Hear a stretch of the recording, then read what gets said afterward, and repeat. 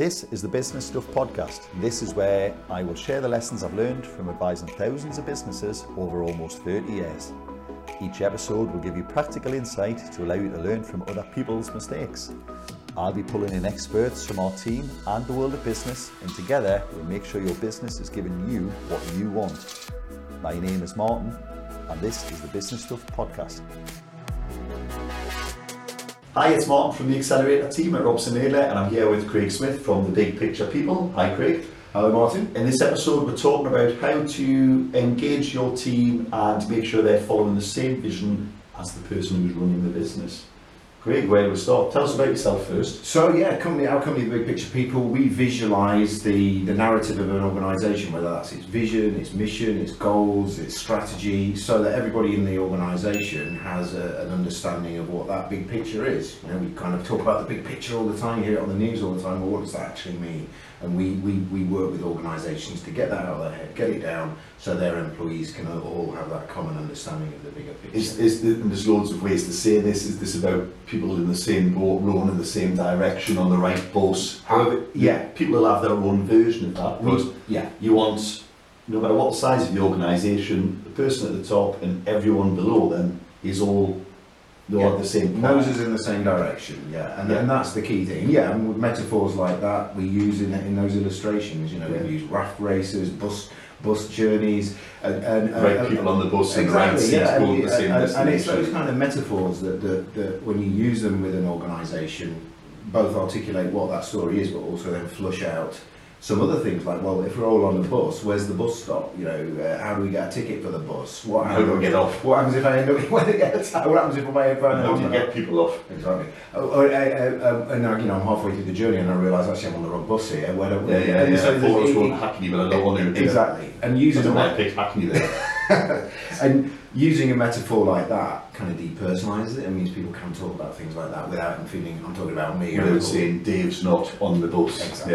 Exactly. Yeah. So obviously this applies to any size organisation, but most of our audience will probably not be international kind of companies with divisions all over the world. They're probably 1 to 2 person controlled businesses with teams of, you know, anywhere from a single worker who comes in every other Thursday to do something, up to 10, 15, 20 employees. Is it more or less important, or is it important for everyone who has people helping them? I think it's important. I think it's slightly easier when you've got a smaller team. You know, I don't want to be too generalised too much. You know, we're a small organisation, so I kind of get that myself. But I think when you've got less people to align, then it's easier to align them. But as soon as you get to that kind of critical mass, and we use the analogy, you know, there's a time, most businesses had a time in the beginning when we all lived above the shop, using that metaphor, you know. Hewlett Packard were a couple of lads in their mother's garage. Exactly. Bill Gates was the same. Yeah. Exactly. It's easier when you see the people who work in the business all day in the same room. Yeah. You know them by first name. You probably take your meals with them. You have a cup of coffee with them. There's not that differentiation that tends to come as you get bigger, which is necessary because we've all got particular functional roles to do. You know, whether finance, marketing, operations, whatever. And it's at that point where it can start to sort of, different departments have different priorities, or they think they've got different priorities to other departments, when in fact actually we're all still trying to achieve the same thing that we did when we started. There's loads to unpick there then, but so what I would like to get on to then at some point is we need to talk about whether this is easier or harder now with the increase in working from home. So we need to put a pin in that as well. But also you just mentioned there different departments have their own goals. Do you find that it's a commonplace problem that if you produce different services within different departments, they all think, well, actually, we need to win over even the other people in the same business? I think it's whereas if you get they've got a single customer who doesn't care whether they're getting the widget from you or the service from them. Absolutely. The customer is the journey here, isn't it? Absolutely, and I think it's that line of sight that organisations that get bigger tend to lose, because they then, you know, get their own functional objectives, their own functional priorities. And that becomes the overriding target for them. Now, you'll know, and any organisation, I guess, who gets to that sort of size, where You have got potentially competing. You know, we're all trying to have a balanced scorecard that has, you know, all that represents everybody's different KPIs and all the different constituencies within the organisation. But there's always an element of averaging out and sub-optimisation. And you know, so I used to work in a big multinational, so I kind of got practical experience of this. And one of the things we had 4 key areas that we always used to focus on. And I can remember, I think I've worked there for sort of 20 odd years, but it was people, quality, costs, people, service, quality, cost. And it was always in that order. So people was the main driver, service was the next, quality, and then cost. Now you might think, well, why have you got quality second last? But it was basically, that was a summary of what we always put first. So we always put our people first, environment, safety, and service, because it was a service business, etc. So I think you've got to have that clarity. Otherwise, you know, what cost? Finance department's always going to want cost. They're always going to be driven by the, you know. Well, yeah. I mean, a simple example there is something like training. You say we need health and safety training. Yeah. If the finance team are saying we've got to keep costs down, we're not paying for that. Yeah. You've got an immediate conflict between two things that are both critically important. Exactly. So unless you've got people, people come first. Well, we need to find the money for the training. That's just the way it is. Absolutely. So that's why, you know, I think organising, and you know, it gets a bit of a bad rap. Particularly some people, you know, get a bit cynical about all this soft, fluffy stuff about vision and mission and values. But actually, it's the DNA of the organisation. Unless you've got that, people will fragment. That you know, whenever you put human beings into bigger groups, they will form sub-tribes. That's hierarchies form. Of course, you can't beat the formation of hierarchies. It's always going to happen. Exactly. Teams inside tribes. We're all tribal. We are tribal beasts by nature. And so where do you start then? Because people are kind of going, well, hold on. Because I know exactly what he's talking about. It used to be me and Dave in a van, plastering walls. We knew, you know, we were thick as thieves, we did anything together, we went to the suppliers together, Now there's another guy in a van, I don't know what he's up to all day. I don't know if he's treating the customer the way I want to do. So it's probably still a bit easier because they can check in on each other. But how do those small businesses just make sure they get this in? The fact that you can remember those 4 guiding principles from somewhere you haven't worked for years shows that they just drummed it in all the time. And I think that the part of the challenge is that often you know, when the induction takes place, whatever that is, when Dave or the other guy in the van who's just joined in the van, did we sit down and spend some time with him, sort of talking to him about the ethos, you know? And I think sometimes it's that story about I started the business because I saw there was a real opportunity. You know, people weren't getting the service they deserved. I thought I saw an opportunity, I did it. People loved it. That's how the business has grown. Now, has Dave, or not Dave, that's Dave, the guy who started, but has the person who started the business taken time to really share that? Now it's slightly easier in that scenario because you'd probably say, well, you should have done really, because there's no excuse for not doing that. But you say that, but I would imagine there's a lot of business out there kind of go, oh well, Bob needs a van and some tools. There you go, Bob, there's your keys. It's full of tools. And you go to number 28. And can you do the job? Have you got the technical skills? Can you plaster? Go and plaster there for me, please. Rather than have you... That probably happens a lot, but you're saying, well, there's no excuse for it. Well, no, I suspect that happens a hell of a lot. It does, and then, you know, you know this, and we know this, and I'm sure you see this in the organisations that you work with, is that often in those bigger organisations, people often get promoted or selected on technical ability, not rather than alignment with, is this person, like, really kind of part of, you know, subscribe to our values? What are their values? You know, are they customer focused, or they just want to get the job done as quickly? And anyone who's worked in a larger organisation will have had, or either working for them or worked for a manager who is technically excellent but is absolutely hopeless at managing people, is an awful person. And you know, the old adage of you don't leave the job, you leave the manager. Absolutely. Is so true. And the Peter principle. You know, so if you're saying we'll put people first, and you've got an awful manager, you're failing, aren't you? Of course, you know, the Peter principle, we tend to promote people to their highest level of incompetence. You were awesome there, do you want to try that? No training, or you're terrible at that. We can't promote you anymore. I won't name the organisation, but but I used to work for an organisation. I didn't last there very long. It's not one of those 4 principles, because you might be able to piece it together. No. The tactic there was like, he or she is useless. Let's promote them to a manager. Well, let's get them out of our hair. Get them out of our team. Yes. Yeah. So get them out by we'll put them forward for a manager. We'll put them up there where they can't hurt anyone. Where they can basically, we'll give them a sledgehammer and put them in the greenhouse, that sort of thing. So yeah. So we see it all the time, and you know, we're not criticising it. You know, people in those sorts of situations make decisions for the right, you know, for what they perceive to be the right reason at the time. But I think it's unusual for someone to make that decision maliciously, isn't it? It's normally, well, they're good at that. They must be good at this. Yeah. It's just, people can actually just be good at one thing. Yeah, absolutely. So I think, you know, dialing it back to the kind of the things that you practically can do, and we talked just briefly before we started recording about, you know, the Simon Sinek, you know, I'm going to turn this into like theoretical thing, you know, for those So Simon Sinek, for anyone who's not listening, wrote a fantastic book, Start With Why, and his basic slogan is, people don't buy what you do, they buy why you do it. And he talks about, you know, Apple versus BlackBerry. Yeah, the kind of we make our products beautifully simple to use, easy to. Whereas BlackBerry was arguably a better product. It was secure. It had the kind of right protocols for corporate DNA. But it didn't look cool and it didn't feel cool. But you know, whereas we've got this fantastic device that you can use as an MP3 player, you can use it as a video player. You know, which one do you want? And so. The kind of premise there is, people, you know, as you say, people buy what you do, not why you.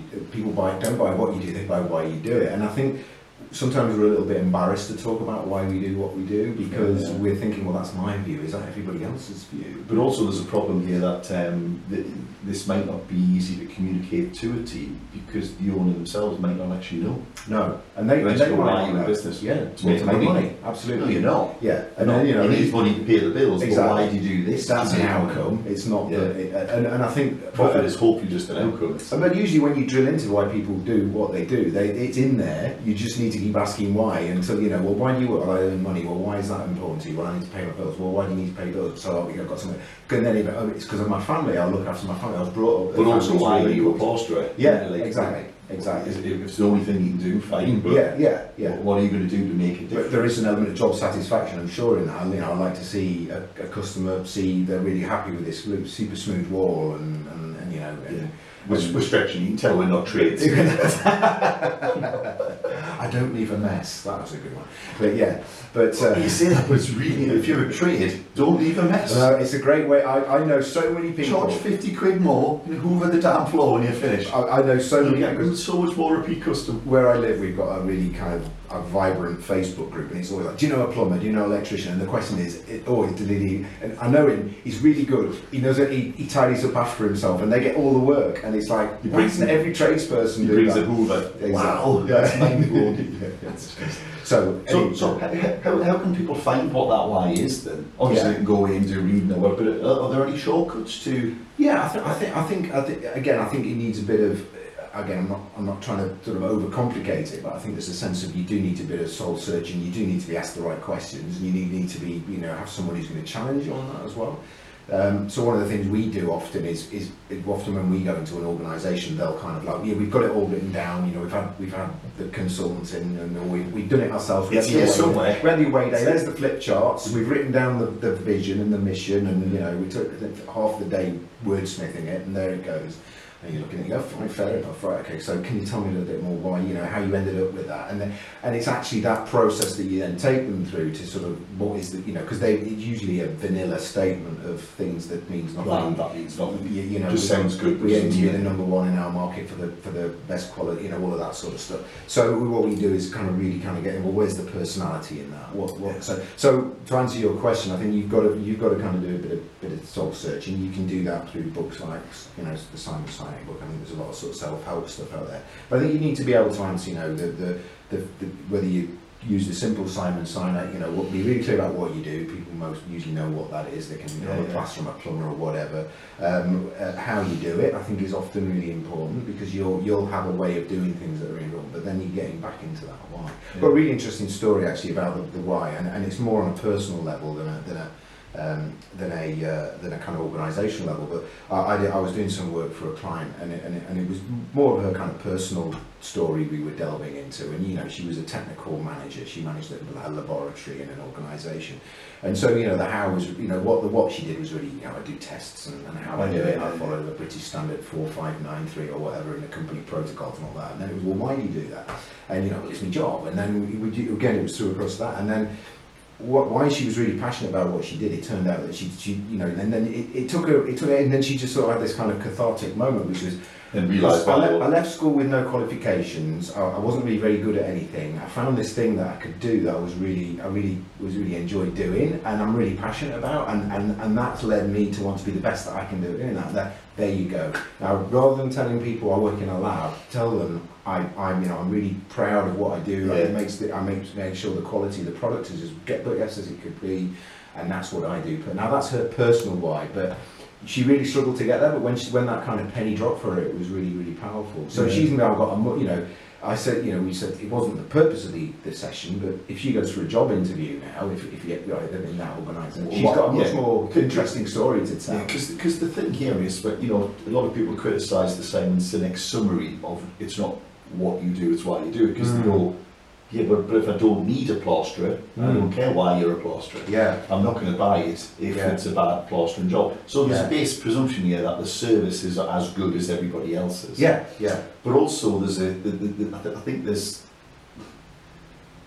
it's not that you all just need to know, it's that you need to be able to demonstrate to others why. So if someone says, well, there's 3 plasterers here, if they're all technically able and they all clean up, it's like, and let's assume that price that's is within, you say, well, why would I go for you over them two? And that can apply in an interview situation. Yeah, yeah. You know, we've done stuff in the past where we've got 3 or 4 people, you go, well, they're all qualified accountants, they've all done that, they've all got similar experience, worked in similar places. But she had something. Yeah. It's actually, she feels more like she would fit within, and we can only do that because we know what it is. Yeah, absolutely. Yeah. So you know, it works in a whole bunch of contexts around, you know, recruitment, customer service. You know, if you work in a hotel where the person who cleans your room is there to clean your room, or it's someone there to make sure that they're providing you with a safe, wholesome, clean, comfortable environment. Yeah. You know, when you have that interaction with the cleaner and he or she says to you, you know, you say to them, I've got a problem with this, is it the one who says, oh, it's not my job, it's maintenance, or the one who says, I'll sort it out for you. There was a great example of this on your podcast. We should say Craig's got a great podcast on this, it's been over a couple of years. At the end. So. We'll put the link in as well. But there was a great example months ago now, but I think there was an example where someone was talking about a lady who worked at appliances online, AO.com. Brilliant example. And she talks about the old guy who was struggling to complete the purchase on the website for a microwave. Very beautiful story. And the lady kind of went, look, don't worry, it's on its way, we'll send you one. Yeah. And someone picked this up and I was just listening to the call, I think. Yeah. If I get this wrong, tell me. You're right. It was a really powerful story. Yeah. So they were listening, just, you know, calls are recorded for training and quality. Someone picked it up and went, well, who the hell's paid for this microwave? Yeah. And it turns out the lady on the phone had just paid for it herself. On her own card. Because the motto of AO was to make sure the customer gets what they need. Yeah. Or something like well, that. They're not that you get the money off them. Well, yeah. I love what they the way they describe it. I'm trying to remember because it was the very first show actually, that one. So was it? Yeah, so it wasn't a long time ago. Well, yeah, it was nearly 2 years ago. But time flies when you have fun. I know. So it was. I need to get this in the right order. It was make decisions. Yeah, treat every customer like it's your gran. Yes. And make decisions your mum would be proud of. And I love that because it is, you know. Because she could have easily went, well, I'm sorry, sir, if you can't complete the purchase, I can't help you. Yeah, tough luck. And that's like the lady or the man cleaning your hotel room. Yeah. It's like, oh, there's no trouser press. I don't care. Yeah. I'm just here to clean. And they I mean, she told me some other fantastic stories as well, and that was just one of them. Another one that was brilliant was that one of their people who just. I can't remember how it transpired now, but it was one of their delivery drivers saw someone struggling with a fridge on their drive that had just been dumped there by. It wasn't even one. By Yeah, that was it. competitor. So Sort of pulled over and said, "Well, what's happening? Are you okay?" And she said, it was with a high street brand. so and so just just left rocked the up and fridge. dumped this on the drive, and they, you know, they didn't plug it in because they, you know, they're not, Yeah. they said, "Let's get it in the house for you," and said, but it's not, you know, clearly it's not You're not even our it's customer. not even our customer. But when she's looking up an appliance and she's on the cost comparison sites, and the other company who dumped it on the drive and AO come up, who's she going to go to? Even though they may be, you know, I'm not saying they're probably comparable prices, but even if they're a few quid more expensive. So Because you can't buy that kind of commitment You from can't. people, can you? No. You can only lead by example. Yeah. Presumably. And this is why if you've got a bland, meaningless statement that a PR company has just went, this is what you should be. yeah, It's just not going to stick. it's is not. It's no personality to it. There's no, you know. It doesn't I mean always anything to say anyone. when, you know, and I do it with clients and customers who, you know, I know I can do this with, and then I'm going to get out.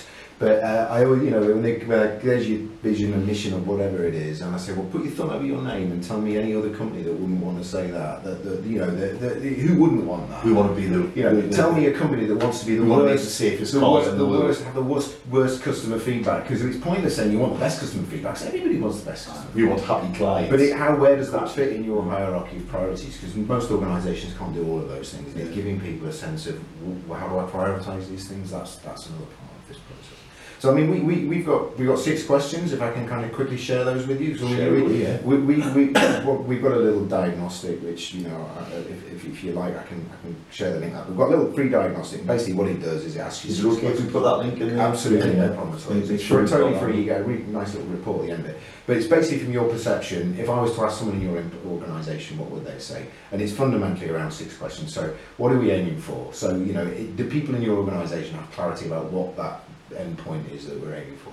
How will we do it? Which is around your strategy, but also, you know, our values and how we're going to get there.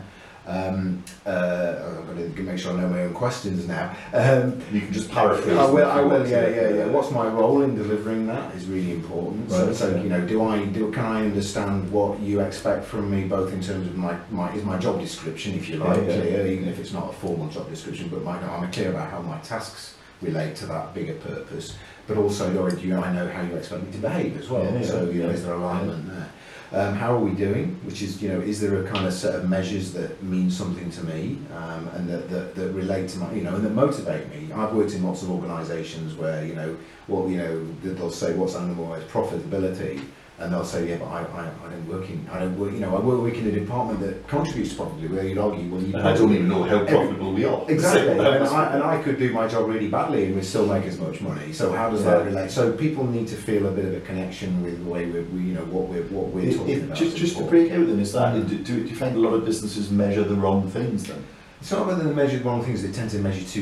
You know, I always use this is an analogy I often use, is that, you know, the whole balanced scorecard thing, the KPIs, is you should really know you can't really have more than 5 to 8 KPIs, because in any, you know, our brains can usually only have about 7 things as priorities at any one time anyway. So why the 6 questions? It's kind of, yeah. But I use the analogy of a dashboard. So if you look at your dashboard on your car, you've got 2 big dials and a few warning lights, you know, that are really critical. They'll tell you when you're going to run out of fuel, when you're going too fast, when your engine's going to conk out, whether your brakes aren't working or whatever. And often what we do when in an organisation is we give them a Haynes manual, and then, you know, they're kind of like leafing through the pages trying to find the right page. Well, what does that mean, or how, you know, that's making that noise. So I think what we need to do is sort of really drill, and that's hard to do because, again, we run the risk of then over summarising things to the point where they become actually I don't have any influence on that. So there is but I think it's not okay. I think we do measure the wrong things sometimes, but we fail to help people see how they all contribute to each of those things. To it. Yeah. So I don't, you know, it's the old. So it's like people in a boat rowing, but they don't know where they're going. Partly that, but it's, you know, So how would they know if they're off track or on track? You'll be familiar with the old kind of, it's worn adage now, but you know, the old story of the NASA janitor, what are you doing? I'm putting them, when Kennedy did his tour around Cape Canaveral or whatever. I'll come back to you, Michael. Right, so you just thought it's the old NASA analogy. Okay.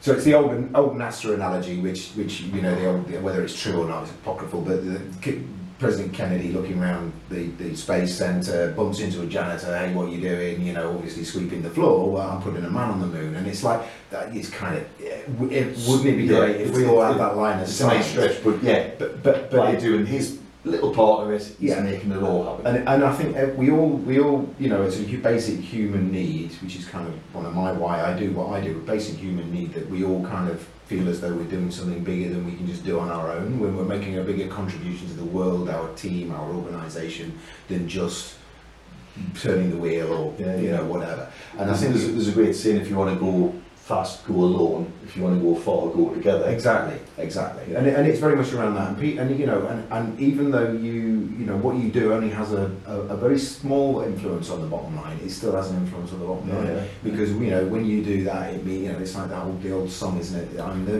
girl that makes the thing that the Second World War that's going to do the hard shoulders, knees and toes. No, but you know, it's like I'm the girl that turns the thing that, and then it's that I'm going to win. We're going to win the war. You know, it's kind of that line of sight that. Easy to say, very hard to do. I'm not saying it's an easy thing, but I think we all need that kind of... How do people get that in the grid? Because I said before, is it just a case of just drumming on about it? You can do a great induction. Yeah. You can behave the way you want the people below you to behave. Yeah. You can behave the way you want the people above you to behave. It's not necessarily a downwards thing. It's an all-around thing, isn't it? But you know, is this why we see buildings where they've got a plaster on walls and like, you know?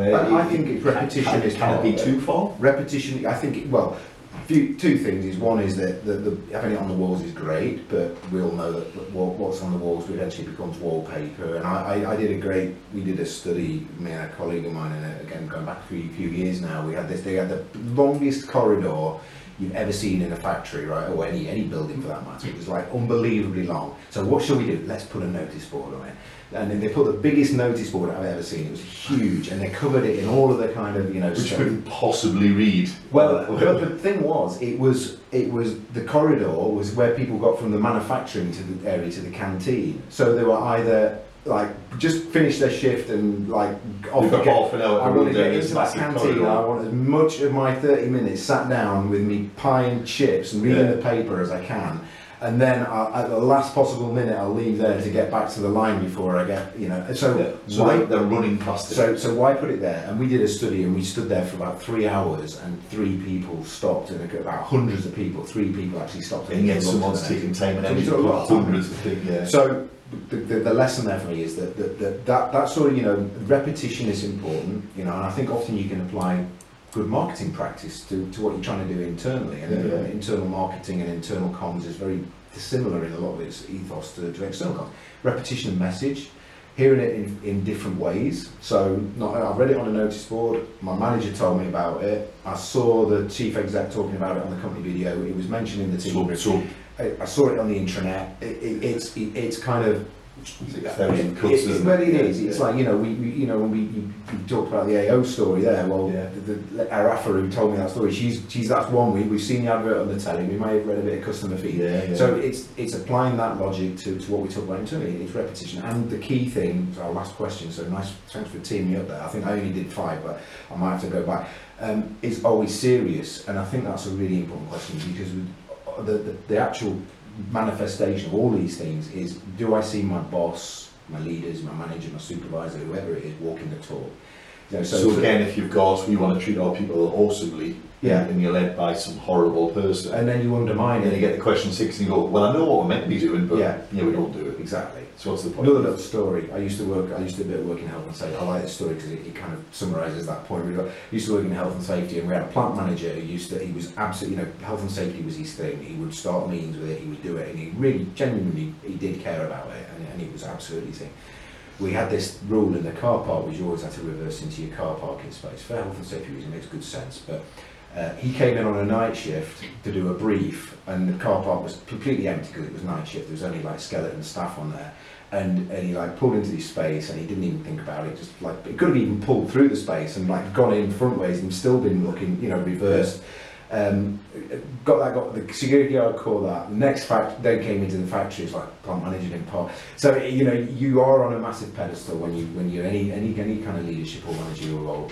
Especially when you talk about your messages, you have got to. It's like parents who tell their kids not to swear. Exactly. Exactly.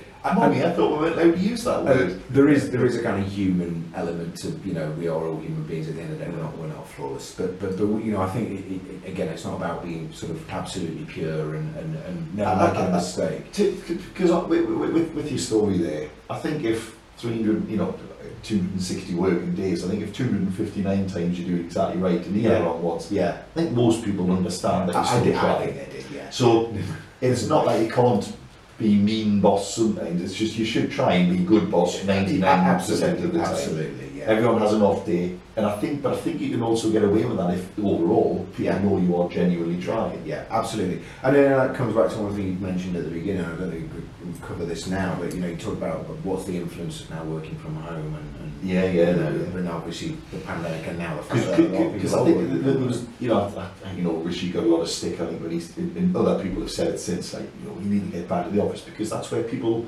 learn by osmosis. You pick things up, you copy behaviour, etc. And I definitely think there's an element to that. Yeah. I'm not saying you can't work from home effectively. Some can, some can't. Yeah. But is this kind of thing hard doing? If the only impact you've got is like a half-hour Teams chat once a week? Yeah, I think the jury's still out for me on that. I mean, obviously there was the case during the pandemic was we had to do it because there was no other option. So it was kind of make do and mend sort of situation. Obviously now we're coming out of that, and there's a lot of people who've had their expectations raised and like that way of working. Yeah. I think there's also a lot of people who are pulling their hair out. Well, we had people who almost cried when we said you've got to go home. They're like, I just can't do it. And I've literally seen people who, you can always see in their eyes that I need people around me. I can't work like this. It's driving, And so I think, with introversion or extroversion, whatever it is, there's a different requirement of social need and social contact that's important in this sort of thing. I do think for these sorts of conversations, the better had, one of the kind of things we try and create with our way we work with clients or what we give them to work with is to very much like the fireside chat around table, sit around the table with whatever we create for them in the middle of the table, where there's no hierarchy, we're all equal, we can all see each other, and I do think I think Zoom and Teams and all these tools have been fantastic, but I do think it's too easy to drift off or kind of multitask, especially if there's 30 people watching. Well, the speaker can't tell if people are engaged or not. And I think the key thing around a lot of this stuff is conversation. It's normal. It's social. We call it social learning and social contextualization. So it needs to be socialized. I need to be able to sit down with someone and say, if someone says to me, well, I want you to sit next to someone and talk about a time when you've really seen the organisation do whatever it is that's important to us really well, and actually times where we've maybe not done it so well. Yeah. Doing that through Zoom is quite difficult, whereas I can see the emotion and your body language and what you're saying and how you're saying it and where your eyes are and everything. It makes a big difference. So again, I don't want to get too woo-woo, but I think it is... Because it's quite hard to put a lot of these things are kind of emotive. They're very emotive. Feelings. Yeah. It's not something you can easily write in. Yeah. So you can describe to someone how to physically answer a phone. It's quite hard to say, make sure you smile at people. You can list things, but it's quite... sterile, which is where the but if you watch someone do it, you go, that's how to do it. But that's where the treat everybody like your gran bit makes that really easy, because I know some people might not speak to their gran in an appropriate way, but I kind of know. Assuming you've got a nice gran who you like. Not patronising, but So I think those sort of abbreviations for some of those behaviours can be really helpful. But no, I do think on the other side, I'm being balanced on this. I do think there's been a huge, what's the way to put it? A lot of authenticity in actually. It's been a bit of it's levelled the playing field. So if I'm sat with the managing director who's sat in his or her living room and the dog's barking and the postman comes to the door, hey, I have exactly the same problems that you have on a day-to-day basis. I'm no different to you, I've just got a different job. And I think where that's been done well, I've heard lots of good stories about how that's actually made people more approachable and more human, which I think is a good thing. I do think, obviously, when you get into the office, there's that kind of differentiation of the upstairs, downstairs, the corridors, and all of that. There's arguably good, again, to put balance on that. if you're in a disruptive workplace and you throw a new starter into a room full of 20 people who aren't pulling the right way, you've lost that person from day one. Whereas if they are in their own bubble, in their own home, at least you've got a chance to win every one of those people. Of course. So I'm sure there is good. I mean, I think for me the fascinating. You have to consciously do it though. You do, yes. And either way, you have to work at this. You can't just say, well, we all work in the same place, so we've got this. Yeah. You can still get it drastically wrong, whereas someone who puts the effort in can still do it really well remotely, I suspect. Yeah. I mean, right at the beginning of this, I think one of the fascinating things to me, kind of my line of work, was how trust was really magnified in that whole, when we sent people off, where you worked in an organisation where people already had high levels of trust, I know I can explain to someone what the outcome is, that, and this goes back to the why, and are we clear on what we're trying to achieve? If I can say, look, we know what we're trying to achieve, you know how we need to achieve it, you know what the guide rails are, I trust you to get on with it. So, if that means you need to work 2 hours in the morning and then you've got childcare responsibilities and then you work 3 hours in the afternoon, I know you'll put the hours in, I'm not worried about the inputs, I'm more focused on your outputs. And I think the organisations who were already good at that found that really easy. I think the ones that didn't really struggled with that. We just to be candid, we felt unsure because the measures we had when people were in person, we knew how they worked. Yeah. We did feel a bit unsure for quite a while. Oh yeah. But then actually, when we got the results in, we're like, oh yeah, but it kind of has worked. Yeah. But what's interesting is we've been right through a whole host of journeys. So we used to have, sign an in sheet. We still have for fire safety and things like that. But we used to have someone who would check. We used to work 9 to 5. Let's say. Someone would be there at 9 o'clock. Why did you sign in 3 minutes past 9? And we've been there. Not a proud moment, but we have. We've been, why are you leaving at 3 minutes to 5? I worked extra on my lunch. Can someone verify that? We weren't quite as anal as that. No. Then we had like fingerprint scanner. It's like, all right, well, you can't fake that. Someone can't sign someone in. And then we just sat in. It was probably about, I don't know, 5-6 years ago. I think it was Graham, who was all teammate, kind of went, and we kind of arrived at this kind of the same way. If we don't trust the people who work here, why do they work here? It's like, it's a really fundamental. We've got people sitting in the next room there who are pulling together audits for companies with multi-million-pound turnovers. We don't trust them. Why the hell? Why are they here? You can't trust them to come in and do work. There's a really good book, or one of my favourite books on leadership. It's called The Art of Action, and I know it's always a bit of a dodgy analogy to use because it probably alienates some people, but I think it works for me anyway. We usually the analogy of how armies have evolved over the sort of 300 or 400 years, and they're the old kind of like we march in lines and we kind of you blow the trumpet and we all kind of advance together sort of thing, versus how they've now evolved into very much understand the objective, understand what we're trying to achieve, and adapt to the situation that you find there in order to achieve that objective. That's kind of what we're trying to do in organisations, but people can't do that if they don't know what the objective is, and there isn't a cohesion. So complex now, it's quite hard. So Widget these days might have 400 products from 30 countries in it. Whereas a widget in the olden days was, wood came in and we turned it into a table and everything happened here. So it was much easier to kind of have like a simple how many tables went out the door. But a lot more services are now more creative, they're more intangible. So you can't have just a simple A to Z journey. And particularly in service businesses. I think Dan Pink talks about this when he talks about motivation. I think I've got the right book there. And he kind of says, if I tell you I want 5 posters today, you can't force a creative process. No. If you don't feel it, you'll get 5 posters, but they'll be terrible.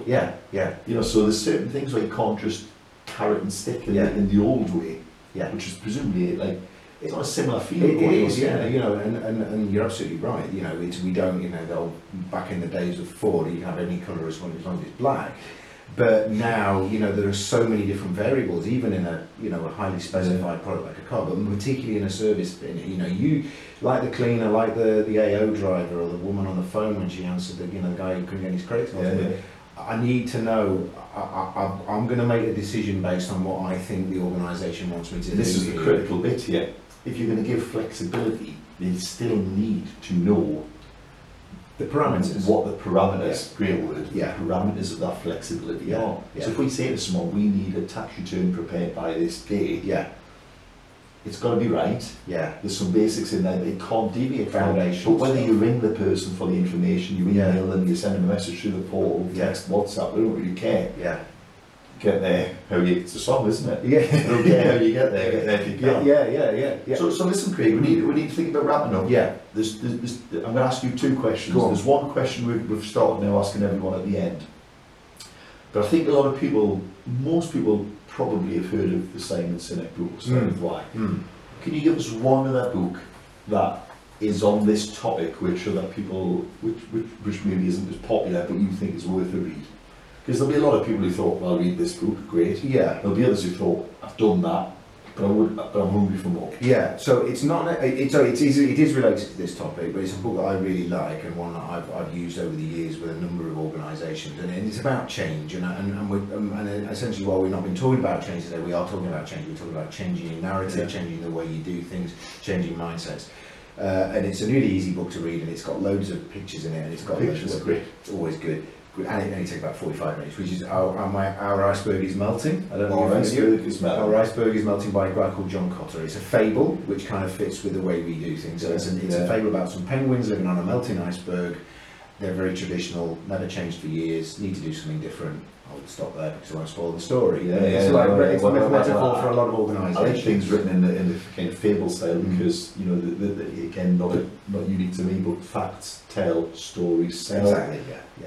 It's easier to get into a story, It isn't is, Yeah. and it's got so many analogies in it. It's like Who Moved My Cheese, which is an older one. It's better than Who Moved My Cheese, I think. So the final question then, Craig, is we ask everyone, what's the biggest mistake people make that you see in your area of work? So doing what we do or doing what our clients do? Well, clients in trying to implement what you teach them, what's the biggest thing people are getting wrong? Yeah. The biggest. Ooh, that's a good question. I think the biggest challenge, the biggest issue we find, and this is where we are really relevant and helpful, I think, is that they assume everything that they know, see, and feel is kind of ubiquitous. Everybody else in the organisation can see and feel what I'm feeling at the moment or seeing at the moment, and therefore I don't need to communicate it. And it's the biggest single failure, you know, because they have different perspectives. They're assuming. They may see things and draw different conclusions. One of my favourite programmes of all time was The Undercover Boss. They don't make it anymore in the UK. There's a lot of American examples, but that always feels a bit of a lottery, that, because some of them they go, I love you, here's $1 million. Yeah. And then others they go, you're awesome. Yeah. I'm going to give you an extra day's holiday next month. Yeah. Oh, It's a bit of an equity there. But the whole premise behind that was like take you out of your normal kind of cell where you work, See it from a the leader's perspective, and plonk you out in the organisation anonymously Making and smoothies see at the counter. what it's really like, you know, and that was for good and bad, and they often find hidden gems, people who are doing amazing jobs who never get any recognition, and also things where things clearly aren't working well. And I think don't always assume that people have the same experience of their working day that you do, because it's often very different. And don't apply what you, Oh, that's really good. Yeah, good one. Okay. Good. Well, thanks very much, Craig. That's been awesome. Craig from the Big Picture People. Follow his podcast below. It's a couple of years worth of stuff. First episode, I hadn't realised it that long ago. The AO story. It's a really good one, which is very much on the topic. But also, this is what he talks about for a living. So, yeah, thanks very much, Craig. That's been awesome. Really appreciate it. Thank you very much. Thank you, Martin. Thank you.